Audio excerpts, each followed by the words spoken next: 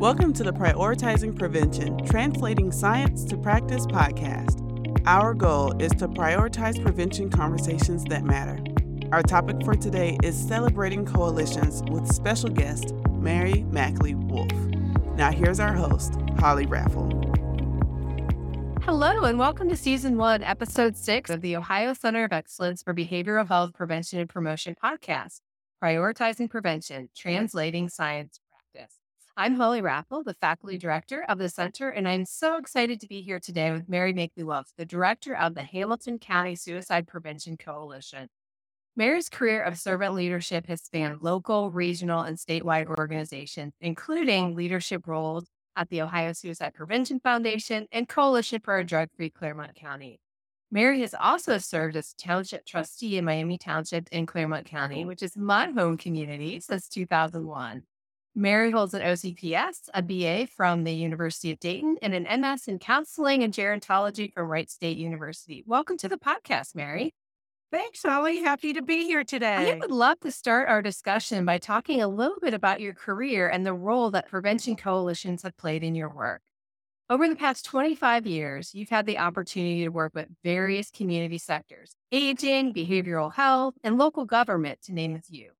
You've also had the privilege of serving on many different task forces, coalitions, and community groups, working to make communities the best and healthiest they can be. I have seen you personally advocate for community ownership and local control because you believe that place matters, and place can be the difference between having a vibrant, healthy life and lacking access to those determinants that allow us to be healthy. So with all that being said, I would love to hear your thoughts on the role community coalitions play in addressing social determinants of health, such as housing, transportation, education, employment, food security, and social support. Wow, that's it's exciting to actually see at this place in time that we are doing so much in this space of acknowledging what I think those of us who've actually been doing the work for years and years saw a long time ago.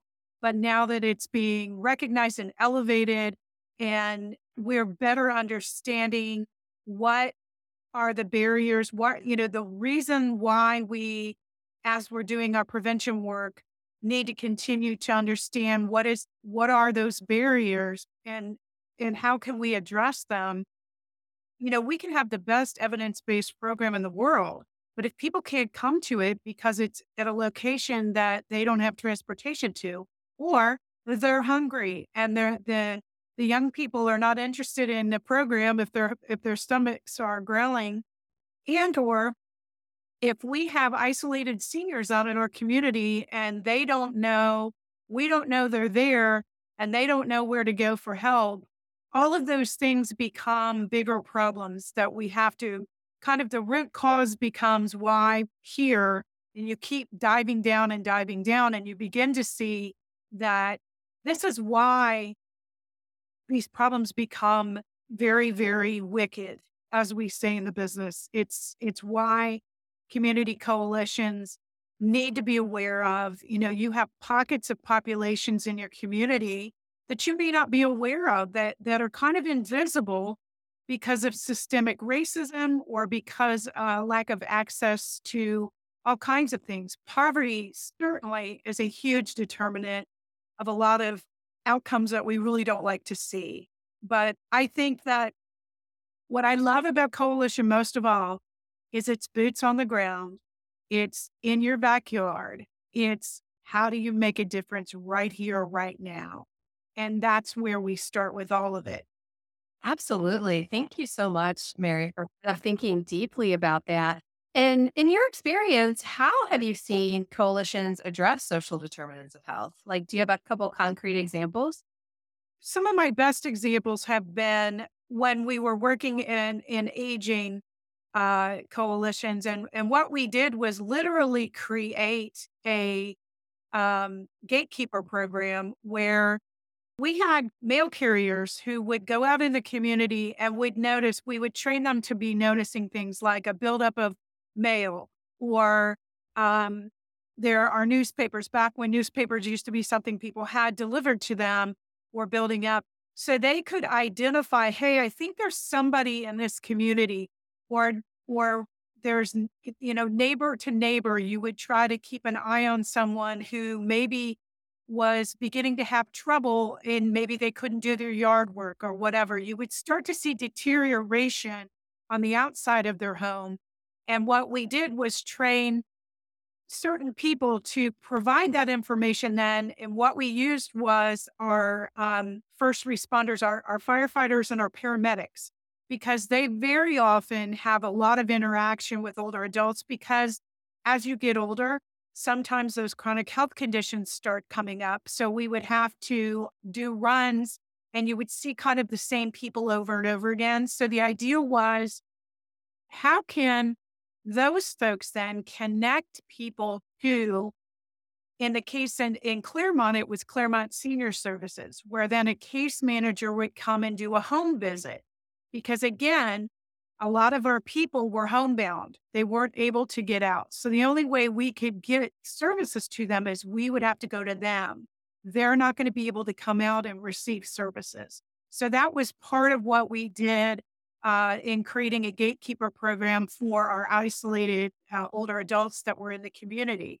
I have also seen when we're working on in our drug-free community work, a lot of times you will see work that is in the area of kind of the condition in which kids are walking to school. So they're walking to school and they're seeing a lot of deteriorated areas, a lot of places where there are 4 different, on every corner, a liquor store. And the idea was to use zoning and to work on signage regulations and to work on lighting, because maybe that corner needed a physical change and have to have some better lighting so that it made it safer. Because again, if you don't feel safe, you can't get anywhere and you become fearful. And again, that becomes a barrier to trying to do things. So those are a couple of examples of things that I've seen recently in the work that I've done with trying to address those social determinants of health, or those those determinations in what a community looks like. It really does.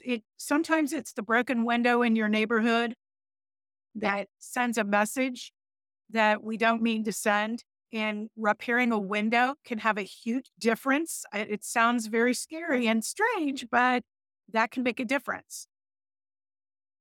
Absolutely. Thank you, Mary. And I love how the 2 examples you show. One is, community caring and community connectedness and training folks, right, to notice and pick up on those signs of the people around you. And your second example had to do with the built environment, right?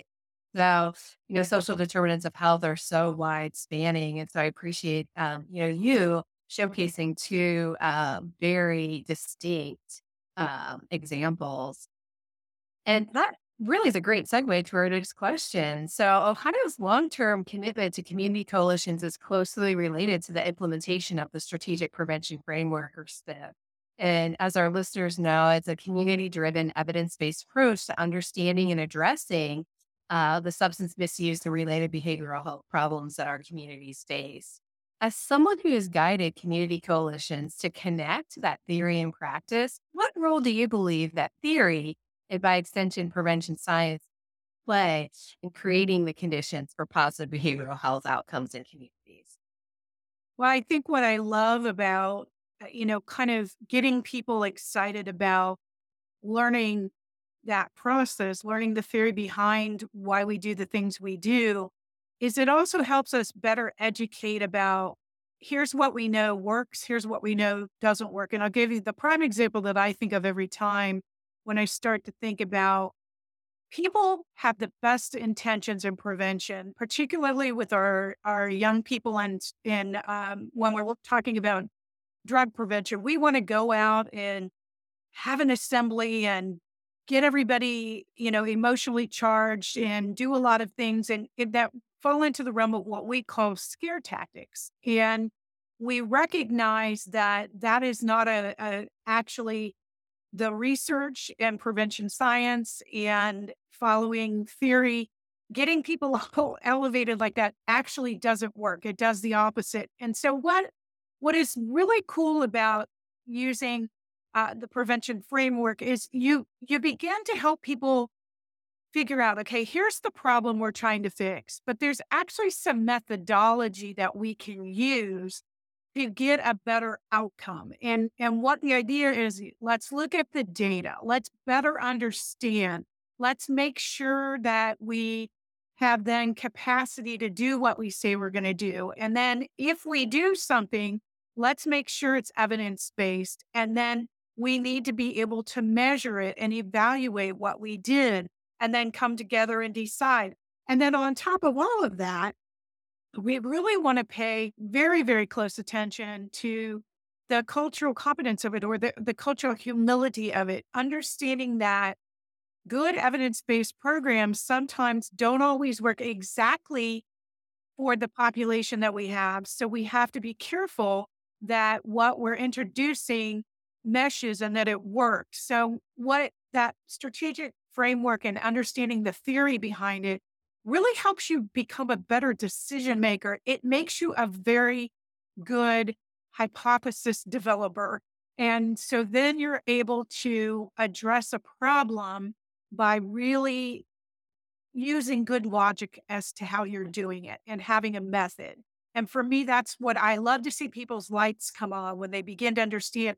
Oh, we thought we knew that this was what the problem was, but here's some data that's saying that's not what it is, or here's some key stakeholder interviews that showed us we were wrong, and that we need to get into this better, and we need to have the right people talking to the right people.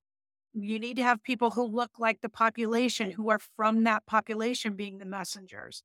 And so I think we have come a long way, but it clearly for Ohio, I think that bringing that strategic prevention framework forward for those of us in prevention gave us a way to help educate people who don't understand necessarily the science and give them a better understanding as to why that's important.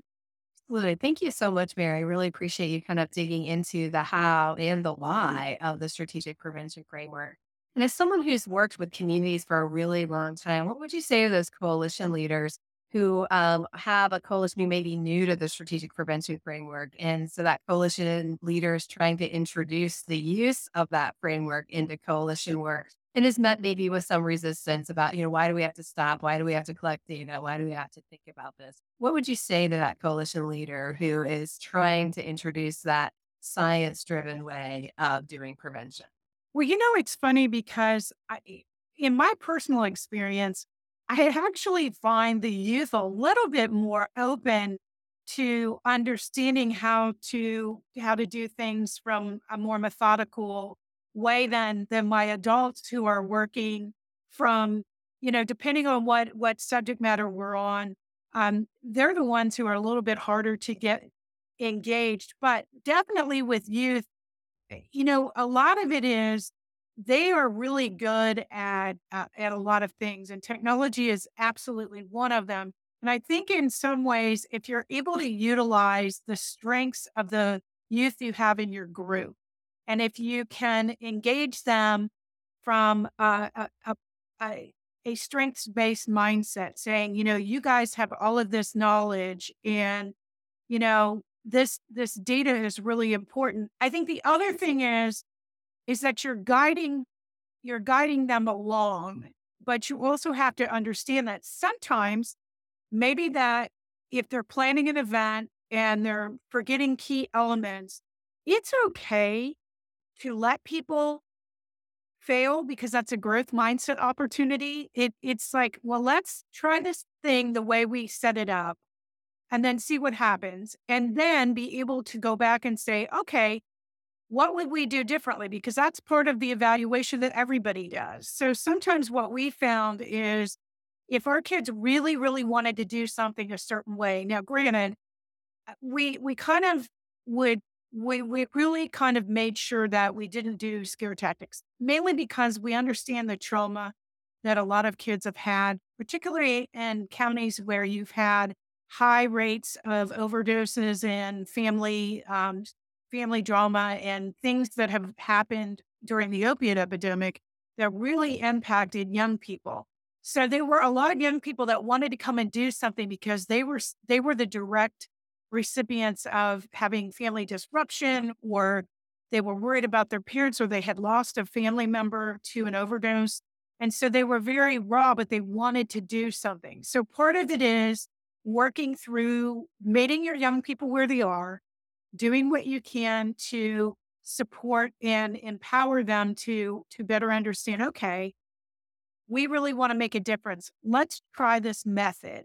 And I found that in believing that they had something to contribute and helping them grow that sense of self made a big, big difference. And that's kind of how we initiated some of the things we wanted to do in our community. Yeah, thank you so much for that. And I wonder if the same is true for adults, right? Is if adults are reticent to use the strategic prevention framework, how do you think using that strengths-based approach would be helpful in an adult coalition? And I think you're right. In some ways, it's the same. It's the same thing. Adults are the first ones that want to use scare tactics. That they want to do we need to do the mock crash because that scared me when I was a kid and whatever. And so sometimes what I find is we again we have people that have tremendous strengths and they have great relationships. They're really good at organizing things. Um, they may be incredibly talented, but for me, that my go-to is I love epidemiologists and health people who are on a coalition because they're so good at data. And I think that sometimes, where you have somebody who's really good at marketing. And so you might have an idea of what you want to do, and then you let that person help create what you want to do. And then we can have a discussion about, well, here's what we would have to add to a mock crash to make sure that we weren't traumatizing people, or we would have to make it more prevention-y, as we say in the business. We need to prevention it up a little. Because at the end of the day, most adults, when we would talk about drug prevention with youth, understood that we are trying to do more harm. And I think that they don't always understand that, the brain development that youth have, all of those interesting elements of prevention science that we have to consider when we're creating things, it's just new learning for them. So it's meeting people where they are with their strengths and then adding a little bit more information so that they're able to use those strengths in ways that are very powerfully helpful and not going to cause damage. Absolutely. I love that. And what I love the most is you mentioned so many different types of strengths and so many different types of people. In your previous role at the Ohio Suicide Prevention Foundation, you were in a position to encourage coalition leaders to include broad-based participation in suicide prevention efforts. I've heard you say multiple times, let's include diverse cultural and ethnic groups. Let's include the people and the families that are most affected by suicide. Also, thinking about who in your community has influence, other service organizations who may be interested in the cause, as well as, the traditional community sectors, parents, teachers, law enforcement, business, faith-based community healthcare providers, and those types. So I'm sure that we can agree that broad-based participation is key with community coalition work. In your experience as a coalition community leader, why is that broad-based participation so important, and why did you champion that when you were working with the suicide prevention coalitions in your previous role? Well, I think again, it goes back to the principle that I was, that I picked up along the way, that concept of community.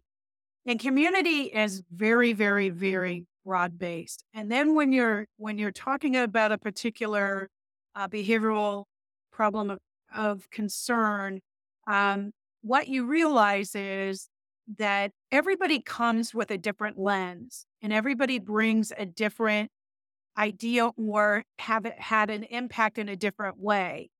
And if we forget to include, we're not going to have that complete picture of what's actually happening in that community. So it's that idea of nothing about us without us, that we should not be leaving anyone out. If you are impacted by that particular situation, we need to hear from you because you're part of the community.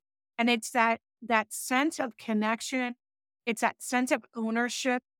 It goes across so many, many things. It's not that it's just one person. It's that idea that we all belong here. Everybody does. And I think with suicide prevention, it's tricky because folks who have lost someone by suicide may or may not be in an emotional place where they can be part of something immediately. They may need to go through some processing for themselves, but they are so key for us to better understand what happened here. What did we miss? What gap did we not see? How could we better um, how can we better respond? So, for example, what you've seen over the years is a change in language. So we don't say that people committed suicide anymore. We say people died by suicide because that's it's a destigmatizing way. And working with our reporters out in media, how they talk about suicide could actually inadvertently cause contagion for very vulnerable populations. So it's a trickier area to work in. It's not impossible, but we need everybody there to talk about it. We need people who have had, who've had ideations or attempt survivors. We need loss survivors.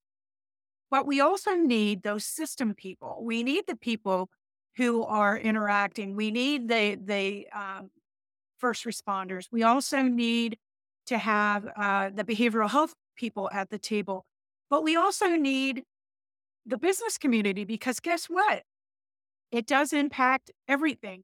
That particular issue of suicide, just like mental health and wellness and substance use work, all cross over each other. And so the more that we're able to have everyone at the table looking at solutions, bringing ideas, and talking about this is not, okay, we thought this would work, but this not working here, or it's not working with this group, and here's why. And so, we're now seeing that we have missed the boat in the Black suicide community, that we were not paying attention to data that has been there, and we were not responding in a way that we should have been. And so we're working right now very much about how do you bring that concept forward. Likewise, working in lethal means, what you're trying to do is work with gun owners, not create an adversarial situation where we're not going to get policy change because everyone's going to, take sides and make it at a negative political situation. So I think that for me, nothing about us without us is such a powerful idea because everyone can contribute. Everybody is part of the solution.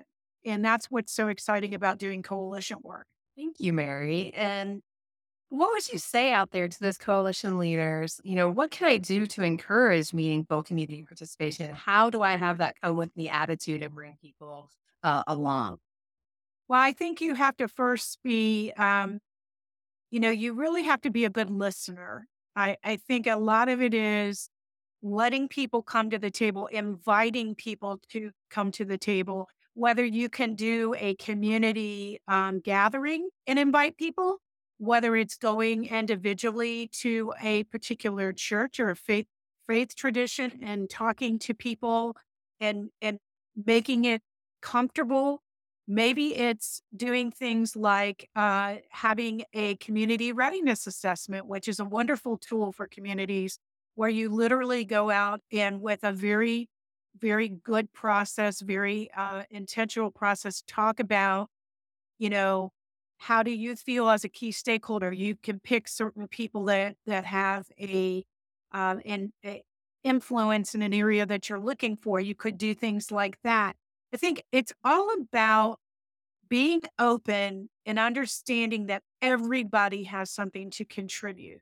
And so it's you as a leader sometimes have to be very patient. It's herding cats, as we all know, and it can be very frustrating. However, if you truly are somebody that wants to see community level change, there is nothing better than having one of those meetings where everybody's, it's like, oh, everybody's on all cylinders and everybody's beginning to listen to each other. And you're creating an atmosphere of, we're caring about this. And so some of it is patience, some of it is understanding relationships. So, I'm not going to say extroverts have the advantage in being prevention people or coalition people, but if you're an introvert, you're going to need to have a lot of energy to work on your coalition folks because, people have the best of intention. And I think that's where I always come from. People are here because they care. And so if I can keep that in my mind as a coalition leader, um, I think that opens up the idea. And again, somebody might have an awful idea and you're thinking to yourself, oh my gosh, that's terrible. But that person is still coming there. And that person then has an opportunity to learn from everyone and become, we can take the idea and morph it enough so that it's no longer a scare tactic, for example. So I think that for me, it is about just being patient, but also connect with other coalition leaders. Um, those people become your mentors. Talk to somebody or look at a community that's doing something and ask them, how are you doing this? Or what are you doing?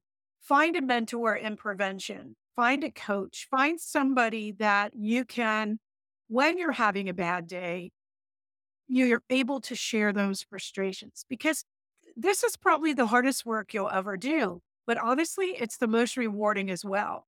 Mary, thank you so much. And you touched on so many things. You touched on interpersonal skills that are really important, relationship building skills that are really important, help seeking skills and finding a mentor. But you also talked about prevention science and community readiness. So when you want to bring people together, there are intentional and specific things prevention specialists can do. And you really pulled a lot out of your personal toolbox. And thank you for sharing them with our listeners. I want to conclude our conversation just talking about coalition resources that are available to our listeners, because I know folks who are listening, this conversation really is the spark or the beginning, right? And we want to make sure that folks are connected so they can enhance their practice. In May of 2023, this year, you coordinated the Ohio Coalition Institute Summit, and I know you were core to the inception of the Institute. The Ohio Coalition Institute is designed to provide resources, mentoring, and support to all types of coalitions throughout Ohio, including Prevention Coalition. So, for our audience members who may be interested in starting or strengthening coalitions, can you talk about some of your favorite coalition resources? Well, quite frankly, I love that the idea, as I said before, of when you're a coalition person, the first thing you need to understand is, what kind of community are you dealing with? So I will tell you that community readiness assessment is a fabulous tool. It's something that is incredibly important because a lot of times we end up getting big pots of money and we have these time limits on how we need to spend it. And a lot of, things that become very scary because, you have this responsibility and you're trying to do something. But if you go out full force on an effort that falls flat, you don't look so good to your funder and you don't feel so good as a community that you did something, but nothing, it didn't go the way you wanted it to. So I tell people that, having that understanding of how ready is the community for what we're trying to talk about. Do they even know that this problem exists? So that's a tool that you can absolutely get. And Holly, you have done tremendous work and Ohio University has in training people on all kinds of wonderful theory and how to use these tools. So that's part of what the Ohio Coalition Institute has. It's a lot of training opportunities. So if you're able to right now, I believe it's next week, they're going to be giving out the very first stipends and grants funding for the fundamentals for coalition development. So the idea is taking people through a year-long process where they will have 8 2-hour sessions, but embedded in that is also deliverables on different parts of how you develop a coalition. What do you need to do? What are the steps? It's based on the wonderful book, Ignite from Dr. Fran Butterfoss, who we were really happy could be at that event in May. We gave her an amazing award. So that was wonderful. I think that in doing that, but this idea of coaching and mentoring, I think, is hugely important because as you're learning, sometimes you need reinforcement as to what you've learned so that theory to practice becomes how do you keep doing that? And what you sometimes need is well, I thought I understood this, but I'm not 100%. So part of that training opportunity that's being offered includes having a couple of hours a month of a mentor / coach that can work with you on figuring things out. But I think that any number of, I think coming to the COE website, you will find those resources. The Ohio Coalition Institute has a website as well. Just Google Ohio Coalition Institute and it'll pop up for you. It will get built out because it is the beginning stages of everything. And thank you. I mean, as bad as it was to have COVID, the amount of COVID dollars that have allowed us to do things that we never thought we were going to be able to do has been spectacular. So much appreciation to the prevention department at the Ohio Mental Health and Addiction Services. And they really saw the need that we have that cuts across all types of coalitions. There is a formula that gets a best practice coalition. So I keep encouraging people, if you want to learn more, get involved with what you guys are doing at the Center of Excellence. Get involved with learning, and be a lifelong learner, because this is what I love the most about prevention. You never really stop learning. You're learning all the time. You couldn't have said it better. Every day I learned something, and I learned so much from this conversation today. And all of those links you referenced, we'll put in our show notes for our listeners. So those of you who are out for a walk or who are driving from, prevention site to site, know that you can just link in the show notes and get all of these resources that Mary's talked about. Mary, I could sit and talk to you forever, and I love every opportunity that we have to connect, but it's time to land this plane. And so I always ask our guests a series of questions. They're usually this or that questions for our listeners to get to know you better. And the first one I have is, would you rather travel the world for a year, all expenses paid, or have $40,000 to spend on whatever you want? I would say I would do the first one, travel, all expenses paid for a year. That would be fun. Absolutely. And I've been waiting for the right person to ask this next question too, because this question can divide household. It can frustrate you when you go to a hotel. And because you and I are from the same county and we've known each other for years and years, I feel comfortable asking you this. So the toilet paper roll, do you like it to come over top like a beard or through the back like a mullet? I like the beard. And if you look at how it was designed, that's exactly how it's supposed to be. Thank you. I knew you'd be the best person and you would really know what I was saying when I asked you this. And finally, the question I ask all of our guests, you're reaching into that candy dish and you are looking for those M&Ms. Are you a plain or peanut person? It depends on the day, but I would have to say more often than not, I tend to like the peanut M&Ms better because I feel like it is not as much candy because there's a nut in there. So you're getting your protein. Exactly. My protein's counterbalancing the carbs. Mary, I am forever grateful for you for spending half an hour with us and our listeners. I know that everyone will get so much from this conversation about coalition, and I am so grateful for your time. And to all of our listeners out here, be sure to follow us on your favorite podcast app and subscribe so you know when our episodes come out. And this concludes Season 1, Episode 6 of Prioritizing Prevention, Translating Science to Practice.